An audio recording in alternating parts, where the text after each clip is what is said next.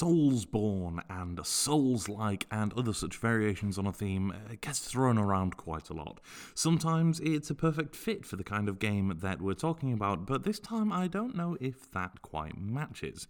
Thymesia is an action RPG at its heart. It shares a lot in common with Soulsborne games, I will say that much, but I'll get into the details as to where it differs in just a moment's time.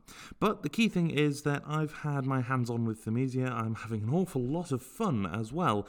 But if you enjoy a decent action-oriented game and you fancy yourself a fancy RPG, yes, I know I said fancy twice, but that's just how fancy it is, then Thymesia might be perfect for you. It is set in a grim world. I know we see a lot of grim worlds in this kind of games, but trust me, this one is a little bit more stylish in its own sense. The world has more of a Gothic feel to it, and I don't mean in a, just a general Gothic way. I mean in a literal Gothic architecture kind of way. There is a variety of bits and bobs going on around you. The world changes depending on the area you go to, and while it's not as extensive as, once again, some of the main games that you'd expect from this kind of game, it's still an incredible experience. Now, here's the reason why I don't think it fits the bill of calling it a Souls-like. That is because this is, plain and simple, too varied in its combat, too different in the way that it approaches everything to be called one. As you approach the game, you'll find that combat is, first of all, much more fast-paced. There is difficulty there, but it isn't something incredibly steep. It is a case of you have to think carefully, and, every time you get hit, it is your fault. But there aren't stamina bars to worry about. You're not having to worry about over-leveling your character to make sure you get to the sort of right stats for this, that, or the other. And even things like equipment management are something that's very easily handled. So as you progress through the game, you are given, of course, basic weapons, as you do with these kind of games, and basic abilities, but you also gain what are better referred to as plague weapons. These weapons take two forms. First of all, one that you can keep permanently in the slot, so one that you can use at will, and then another which you can take from an enemy. The one that you take from an enemy is one that will depend on the enemy you're attacking. So if you attack an enemy with a sword, you'll gain a sword-based ability. Attack an enemy with a hammer, it'll be a hammer-based ability. And you can upgrade these by defeating more of the same kind of enemy, and long and short of it, you'll get different weapons that are less usable in the immediate sort of then and there, and more usable tactfully, sort of like major abilities, like heavy attacks. If you have one in your back stock, then you can use that over and over again. It is on a cooldown timer, but stealing one from an enemy is the best way to get them. This is done through incredibly tactful gameplay. You will be having to, in essence, perform a reversal on an enemy.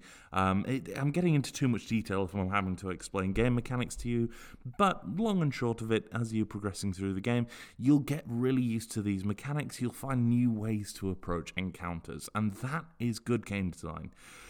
Overall, Thymesia has, some issues in terms of its world building, especially some of the earlier areas feel real muddy and feel very hard to just enjoy. But as you progress through the game, things open up, newer areas become much more vibrant, not in the literal sense, because there isn't anything vibrant about a game set in a Gothic noir setting, but it is definitely more engaging. The world feels more, not necessarily even alive, because again, not the right word for it for this game. I only have one major complaint, however, and that is the storytelling in the game. The game has an interesting story, and there is a lot going on, and it feels like the game is trying to teach you a lot about the world you're in. But it relies very heavily on a lot of front-loading. It dumps an awful lot of exposition on you in the first moments, and then just kind of lets you run free. And I don't mind the game leaking bits of its own story to you, but that exposition dump at the beginning just feels too much, especially when you've not gotten used to the world you're in.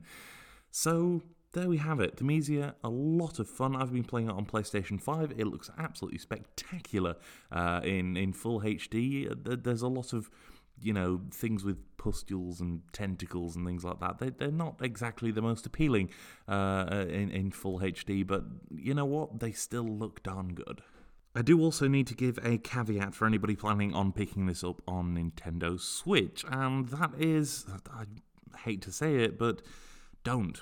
Nintendo Switch is a great platform. This kind of game would work great on it, but the version on Nintendo Switch is a cloud-based version, and while I don't have too many objections to cloud-based gaming, I feel like it's still got some kinks in its early stages, yes, but my biggest issue is with the fact that this is a reaction-heavy game. This is a game that requires you to make split-second decisions, and input lag, and even just down to the stream itself being slow, sometimes just means you'll miss things like that. Now, you don't have the same issue with other Souls-like games where you can just pause the game, but even then, it does feel like this is the kind of thing that would be better played on a PlayStation or an Xbox or a PC or something like that. And the Switch would be a wonderful way to play it, but I think it would have to be a full version of the game. I don't think a cloud version of this title is the right way to play it.